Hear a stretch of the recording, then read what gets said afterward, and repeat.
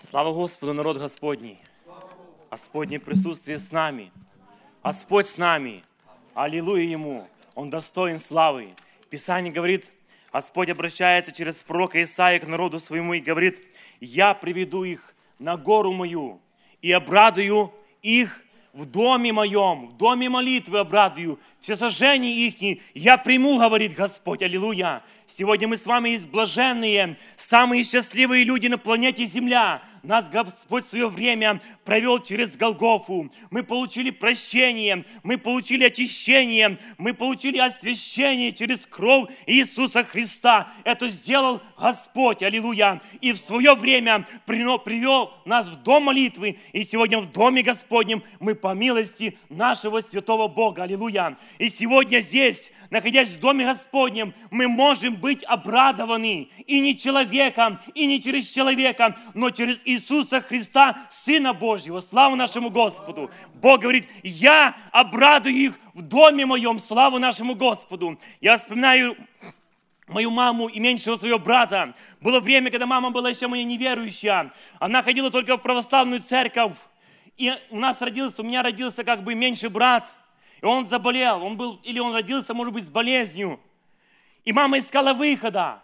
Мама искала, чтобы он был здоров. Она искала помощи у врачей, но не могла нигде найти. Эта болезнь, она прогрессировала в жизни моего брата. И пришло время. Она пришла в Дом Божий. И когда она покаялась, она была обрадована в Доме Господнем, потому что пришло исцеление для моего меньшего брата. Аминь. Слава нашему Господу, братья и сестры! Как сегодня хочется, чтобы сегодня каждое сердце на этом месте было обрадовано самим Господом, присутствием Господним. Слава Иисусу Христу! Я верю, братья и сестры, что Господь сегодня благословит каждое сердце. Я верю, что Господь не придет мимо никого. Я верю, что сегодня мы выйдем из дома молитвенного обрадованы через Иисуса Христа, Сына Божьего. Аминь. Слава нашему Господу! Читаю место Священного Писания, которое Господь положил мне на сердце. Это книга пророка Иеремии. Кто имеет Писание, можете открыть вместе со мною. 17 глава, 5 стих и 7. «Так говорит Господь: проклят человек, который надеется на человека и плоть делает своей опорою, и которого сердце удаляется от Господа». 7 стих. «Благословен человек, который надеется на Господа, и которого упование Господь». И Римлян 5 глава, 5 стих. «А надежда не постыжает, потому что любовь Божия излилась в сердца наши Духом Святым». Аллилуйя! Мы имеем Духа Святого.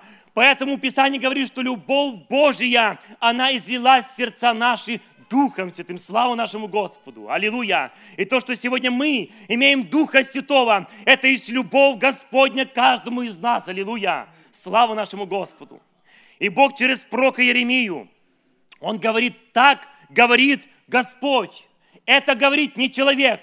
Это говорится не через человека. Это говорит сам Господь. Проклят человек, который надеется на человека и плоть делает своей опорою, и сердце которого удаляется от Господа.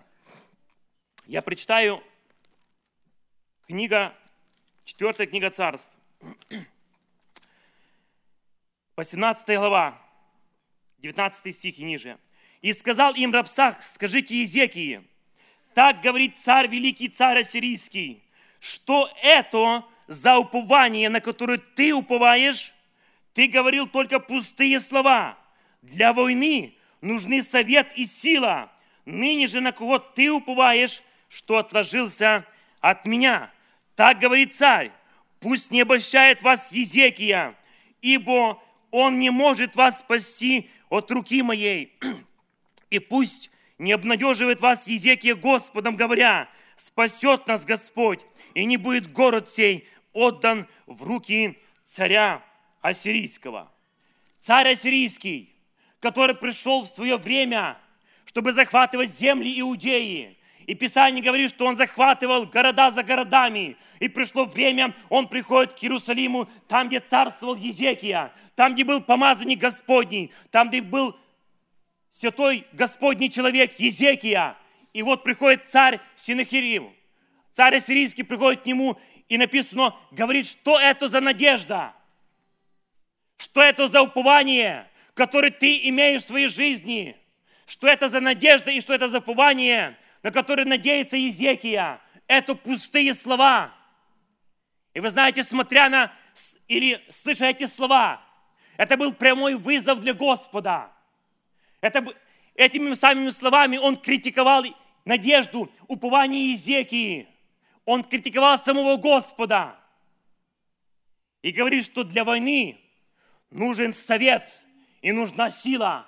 Вот на что надеялся царь ассирийский. Он надеялся на свою силу, он надеялся на свое войско, он надеялся на свою власть, он надеялся на свою армию, он надеялся на свой опыт военный, что придем и осадим, и захватим, и вы будете нам рабами. И насмехался царь ассирийский с надежды и упования Езекии, потому что он возложил свою надежду на себя, он возложил свое упование на себя, и его послы приходили и смеялись над упованием и надеждою Езекии. Но пришла катастрофа в его жизнь, потому что Писание говорит так: проклят всякий человек, который надеется на человека, и плоть делает своей опорою. Проклят, то есть человек, который надеется на себя. В жизни его приходят печали, в жизнь такого человека приходит беда, в жизнь такого человека приходит горе, зло и все самое худшее. Тот человек, который надеется на себя. Вы знаете, когда я читал эту главу, первый раз написано, что Езекия пошел в дом Господний и взял, написано, золото и серебро, и вынес и отдал царю сирийскому. И вы знаете, в этом моменте я просматриваю действие человеческое. Он впал в какую-то крайность. Он начал предпринимать шаги. Он начал решать вопрос этот сам. И думать, я решу. И он отстанет от меня и больше не будет приходить. Так бывает в нашей жизни. Когда приходят какие-то проблемы в нашу жизнь, горе или беда случится в наши дома, мы, бывает, впадаем в крайности. Мы включаем свой человеческий разум и начинаем думать и размышлять по-человечески. Мы начинаем надеяться на себя. Мы начинаем искать человека, который мог бы нам помочь. Но, увы, это все напрасно, потому что Бог стоит за своим словом. Мы есть творение Господне, Бог наш Творец. И Он не хочет, чтобы мы сегодня надеялись на человека. Бог не хочет, чтобы мы сегодня надеялись на себя, на свою власть, на свои достижения, на свое образование, на свои работы, на свои деньги. Бог не хочет. Бог хочет, чтобы сегодня ты и я надеялся на Него. Аллилуйя. Он твой Отец Небесный, Он твой Творец. Он Бог всякой плоти. Аллилуйя. И Бог желает, чтобы каждый из нас, мы надеялись на Его. Аллилуйя. Буквально недавно случилось в моей жизни так, что я понадеялся на одного человека. Хотя, да, это влиятельный человек по Калифорнии, очень влиятельный. У него много офисов. И я с ним работаю. И вы знаете, у меня было некоторое желание. И он мне решил помочь. И он сказал, я тебе помогу. Потому что у меня есть там связи. И вы знаете, он взялся за это дело. И прошло полгода, и, увы, все было напрасно. Какие бы ни были связи, знакомства, какие ни были бы друзья, если твое упование на человека, на свою плоть, придет урон. Не будет успеха. Бог хочет, чтобы мы сегодня в своей жизни надеялись только на Господа. Аминь.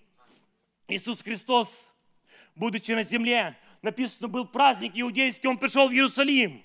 И написано, Он зашел туда, где была купальня, где написано, и там были люди, которые лежали больные. И приходит к одному человеку, который лежит 38 лет в болезни, и обращается к нему и говорит, хочешь ли быть здоров? Это такой простой вопрос. Хочешь ли ты быть здоровым? Так, Господи! Этот больной человек, он признает Иисуса Христа Господом, и говорит, так, Господи, я хочу быть здоровым, но я не имею человека. Вот так и бывает в нашей жизни. Когда приходят проблемы в нашу жизнь, когда приходят болезни в нашу жизнь, когда приходят трудности в нашу жизнь, когда нам нелегко, когда мы падаем, мы плачем, и мы ощущаем, что мы не в силах решить ту или иную проблему. Но мы стараемся, мы ищем человека, мы ищем, кто бы нам помог. Говорим, так, Господи, я хочу быть здоровым, но продолжаем пить таблетки. Так, Господи, я хочу быть здоровым, но продолжаем искать врача. Так, Господи, я хочу получить то или иное, но продолжаем искать помощи у человека. Так бывает и в нашей жизни. Человек, который признал Иисуса Христа Господом, он сказал, так, Господи, но не имею человека. Давайте мы сегодня проверим свою жизнь. Мы сегодня верим в нашего Господа. Мы сегодня верим в силу крови Иисуса Христа. Мы сегодня верим в раны Иисуса Христа. Мы сегодня верим, что наш Бог есть всемогущий и сильный. Мы верим. Но как мы поступаем в нашей жизни? Каковы наши поступки, каковы наши дела? Мы приходим и говорим, так, Господи, мы продолжаем искать помощи на стороне.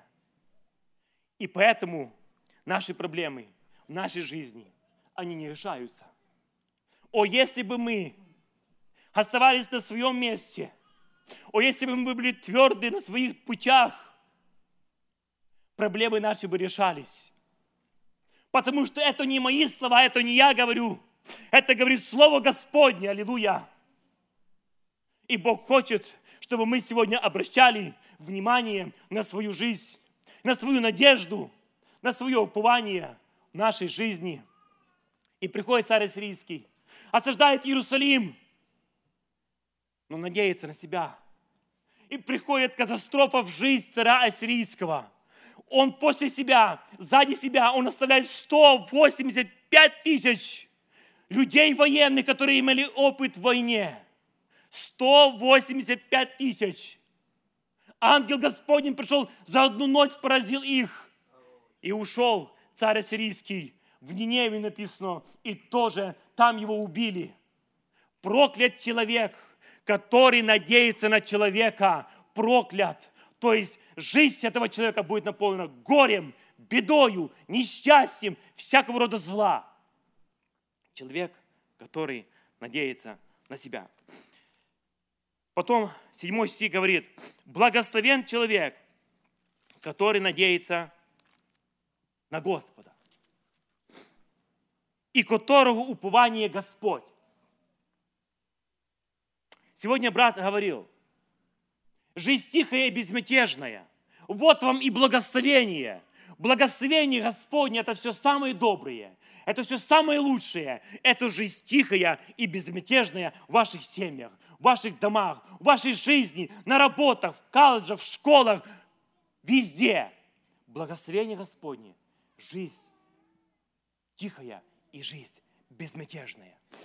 Но Бог говорит, благословен человек, который надеется на Господа и которого упование Господь. И я снова обращаюсь к Иезекии. Написано так. На Господа Бога Израилева уповал он, и такого, как он, не было между всеми царями иудейскими, и после него, и прежде него. И прилепился он к Господу, и не отступал от него, и соблюдал заповеди его, какие заповедал Господь Моисею. Царь Иезекия, ему было 25 лет, и написано, он стал царем. Это был молодой человек, но в свои эти юные годы он сильно прилепился к Господу. Будучи еще молодым, может быть, неопытным, но он всю свою надежду, все свое упование он возложил на Господа. И написано, что не было такого царя, как он, до него, и не было после него. Это был один царь такой, это был царь Иезекия, который все свое упование, который всю свою надежду он возложил на Господа. к своему царствованию он пришел в очень тяжелое, в очень смутное время, когда грех и беззаконие, они царили в Иудее, когда грех и беззаконие жили среди народа израильского. И написано, что он отменяет высоты. Он разбил статуи, написано, срубил дубравы и истребил медного змея. Это кусок меди, который еще 700 лет сохранялся после того, как его Моисей сделал. Ему кадили, поклонялись. Это был идол. И они ему служили. И Иезекия, он имел ревность по Богу, он не побоялся. Он его, написано, уничтожил.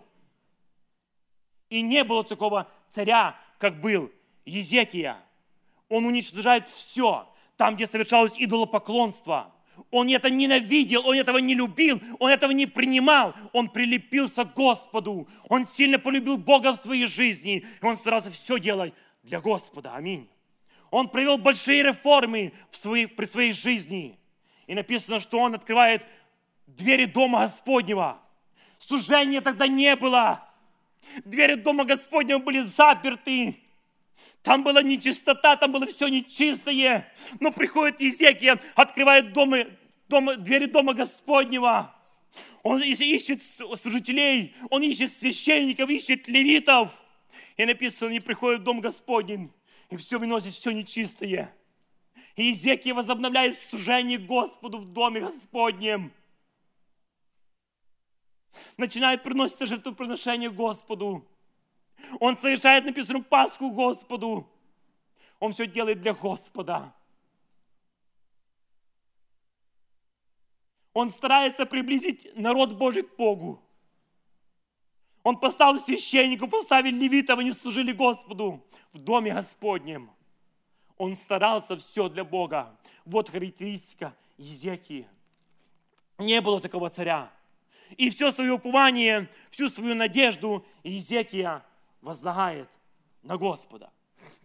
Но, увы, в жизнь Иезекии, так как и в жизнь каждого человека, приходит испытание. И Бог прекрасно видел, Бог прекрасно понимал сердце Иезекии. И вы знаете, когда я смотрю на Иезекию, я вижу его благочестивую жизнь, я вижу его прекрасные стремления по отношению к Богу, я вижу его хождение, его поступки, дела. Они были угодны перед Богом. Но вдруг приходит испытание. Приходит царь ассирийский и осаждает Иерусалим. И начинает делать насмешки, начинает критиковать упование и надежду Иезекии. И вот в этом моменте надежда Иезекии, она подвергается испытанию. И Бог начинает смотреть на упование. Бог начинает смотреть на надежду Иезекии. И вы знаете, что делает Иезекия? Я читаю место Священного Писания. Дальше. Когда услышал это царь Иезекия, то разодрал одежды свои и покрылся вретищем. Иезекия, царь Иезекия, который все делал для Господа, все то, что было Богу угодно и Богу нравилось, вдруг этому человеку надо смиряться. Вретище – это была одежда. Ее одевали обычно в период траура или в период печали, или когда шли в пост и молитву. И вдруг царь Иезекия, у которого было упование и надежда на Бога, он идет и одевает вретище. Он смиряется перед Богом. Так бывает в нашей жизни. Бог иногда смотрит на нашу надежду, на наше упование через смирение. Бог хочет, чтобы мы смирялись перед Его святым лицом. Бог гордым противится, а смиренным дает благодать. Если мы сегодня хотим себя показать, если мы стремимся сегодня к собственному «я», если мы хотим сегодня превозноситься, то это Богу не угодно. Придет падение в жизни нашей. В свое время пост сказал: Господи, если все отречутся, я не отрекусь. Был с Господом, был ученик Иисуса Христа, но пришло падение в жизнь его. Когда мы гордые, когда мы им проявляем эгоизм в своей жизни, придет падение в нашу жизнь. Человек, который был царем, человек, который был близко с Богом, ему понадобилось смирение. Вот так Бог смотрит сегодня на каждое сердце. Бог сегодня смотрит на твою и мою надежду, на наше упование через наше смирение Господу. Если ты смиришься, ты будешь иметь благословение в своей жизни. Я вспоминаю такой один случай или пример из жизни одного человека. Может, кто-то его знает, это Виктор Федоров. Он рассказывал, однажды он сам из нашей области. Он очень много добра делал для церквей в свое время. Очень много потрудился для детей Господних. У него был очень большой, хороший бизнес там, в Киеве. И пришло время, когда люди, нехорошие люди, они подошли к нему и сказали: отдай нам этот бизнес, мы тебе дадим деньги, отдай, а если не отдашь, мы тебя убьем. Он не согласился с ними, он сказал: я не отдам. Они ему пришли какую-то там статью, они ему там хотели обвинить в каком-то поступке или в деле, и уже в Киеве ему назначили суд. И в то время был президент еще Ющенко, а он был с президентом Ющенко очень хорошо знаком, очень. И он говорит: я был тогда в Почаевском соборе, и был Ющенко как раз. И я внутри, как бы в своем разуме, я согласился пойти к нему и с ним говорить, договариваться. Но внутри я слышу другой голос: уповай на Бога. Не надейся на человека. Я говорю, поздоровался с ним. Я с ним поговорил, и я этого вопроса не затронул. Проходит время, меня вызывают на Верховный суд в Киеве, я приезжаю туда. Я выступаю перед ними и начинаю говорить им о Боге. И они закрыли мое дело. Пришла милость от Господа, потому что Его надежда, Его упование, оно было на Господа. Аминь. Если ты смиришься перед Богом, какой бы ты сегодня ни был, богатый, образованный, бедный, нищий, если ты смиришься перед лицом Господним, придет избавление в твою жизнь, придет спасение в твою жизнь. Но если есть проявление гордости, увы, под большим знаком вопроса. Дальше, что делает Иезекия дальше? Написано: и пошел в дом Господень. Пошел в дом Господень Иезекия. Иезекия, который открыл двери дома Господнего для служения, который возобновил служение, который возобновил жертвоприношение. Вдруг приходит беда, и Иезекия идет туда, где присутствие Господне. Он идет туда, идет в служение Господу. Он идет в дом Господень. Друзья дорогие, я сегодня смотрю на ситуацию нашего времени. И я вам скажу с большой болью на сердце, очень тяжело смотреть, когда сегодня христиане, они не хотят или не имеют желания идти в Дом Божий. По-украински кажуть, як тривога, то до Бога. Вот так бывает и в нашей жизни. Когда у нас все прекрасно, когда у нас все хорошо, у нас нет нужды идти в Дом Божий.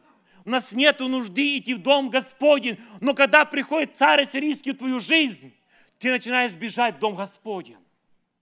Бог хочет сегодня, чтобы ты был постоянным, чтобы ты не колебался в своей жизни, чтобы ты не был этой волной, которая поднимается и опускается, но чтобы ты был стабильным человеком, стоял твердо на пути, по которому ты идешь в небеса.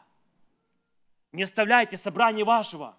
Если мы хотим иметь благословение в своей жизни, мы должны бежать в Дом Господень. И не тогда, когда у нас горе или беда случается, но всегда, во всякое время, когда открыты двери Дома Божьего, мы должны быть в Доме Господнем.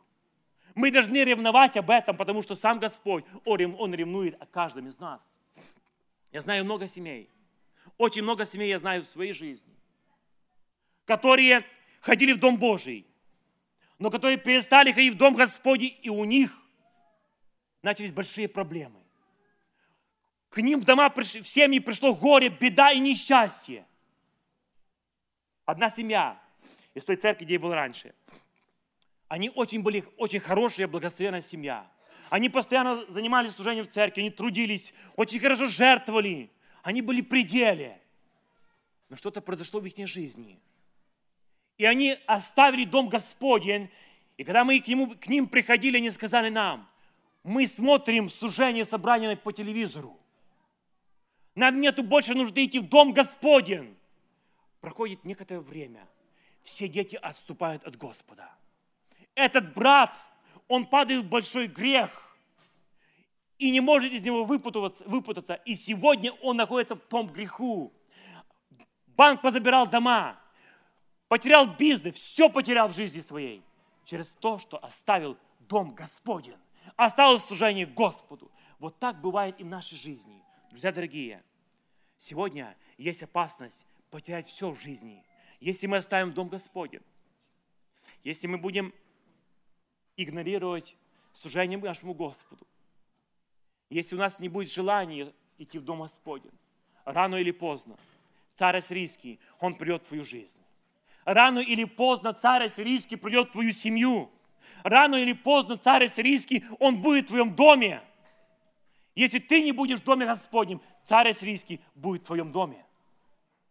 Бог смотрит на надежду нашу через смирение, через наше хождение в дом Господень. И написано дальше. И взял Иезекия письмо из рук послов, и прочитал его, и пошел в дом Господень, и развернул его Иезекия пред лицом Господним. И молился Иезекия пред лицом Господним, и говорил: Господи Боже Израилев, сидящий на херувимах, Ты один Бог, всех царств земли, Ты сотворил небо и землю. Бог смотрит на нашу надежду, на наше упование через нашу молитвенную жизнь. Иезекии понадобилось идти в дом Господний и в доме Господнем молиться. Письмо, которое он получил от царя ассирийского, от его послов. Он берет это письмо, идет в дом Господень и говорит: Господи, Ты видишь, Ты все знаешь, и он начинает молиться Господу. Друзья дорогие, я бы не хотел, чтобы мы в своей жизни молились только тогда, когда нам плохо. Я бы хотел, я желаю, чтобы сегодня мы в своей жизни молились всегда и были постоянными в наших молитвах. Написано: Даниил, как и прежде. В жизнь Даниила приходит беда, приходит испытание. Но до этого Даниил молился 3 раза на день. Написано: как и прежде. Он приходит и начинает молиться пред Богом. Аллилуйя. Он никогда не останавливался. Как порою мы останавливаемся в своей молитвенной жизни. Как порою мы делаем остановки в нашей молитвенной жизни. И когда постигают нас проблемы, когда постигают нас трудности, переживания, болезни, может быть, тогда мы начинаем бежать в дом Господень, плакать, вопиять, просить братьев: умажьте, молитесь.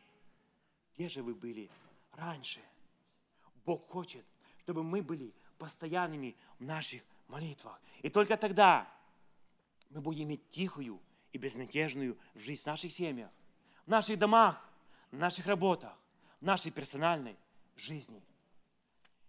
Я недавно видел одного человека, он служитель церкви, не из нашего города, мне просто была такая возможность с ним увидеться, и он говорит, что 6 месяцев назад он заболел, у него была проблема с сердцем. Он ходил к врачам, и ему врачи сказали: обязательно надо делать операцию на сердце, менять клапан. А он сам есть и служитель, он есть и сосуд, и он молился Господу. И церковь тоже подвязалась и молилась Господу. И он поехал в Сиэтл, посещение в одну церковь к своим знакомым, своим друзьям. И там за него, он вышел на средину и попросил, чтобы братья помолились за него с помазанием елея. И братья за него совершили это служение. Они помолились с помазанием елея. И он приехал назад домой. Он пошел к врачам. И врачи сказали: тебе операции делать не надо. На, вот пропей эти таблетки, и все будет хорошо. И я его увидел буквально 2 недели назад. Он жив и здоров, своей семьей, и он дальше служит Господу. Это благословение Господне. Если мы остаемся на том же пути, на пути молитвенном, если мы постоянны в нашей молитвенной жизни, избавление Господне, рано или поздно оно придет. Знаете почему? Потому что Бог верен в своих словах. Бог сказал, что Его Слово, оно не пройдет. Всякое Слово, которое вышло из уст Господних, оно имеет силу. Благословен человек, который надеется на Господа и которого упование Господь. Друзья дорогие, давайте мы проверим свою жизнь. Давайте мы обойдем свою жизнь. Пересмотрим все сферы нашей жизни. Наши дома пересмотрим, наши семьи пересмотрим, работы. Везде, все сферы нашей жизни мы пересмотрим. И давайте мы проверим, на кого сегодня мы уповаем, на кого сегодня более мы надеемся в нашей жизни, чтобы не получилось с нами так, как с этим больным человеком, который говорил: так, Господи, но не имею человека. Вот так бывает в нашей жизни. Так, Господи, но я не имею человека, кто бы мне помог. У нас есть кому помогать. Это Иисус Христос, Сын Божий. Слава нашему Господу. Преклоняя свои колени, молимся Ему. Аминь.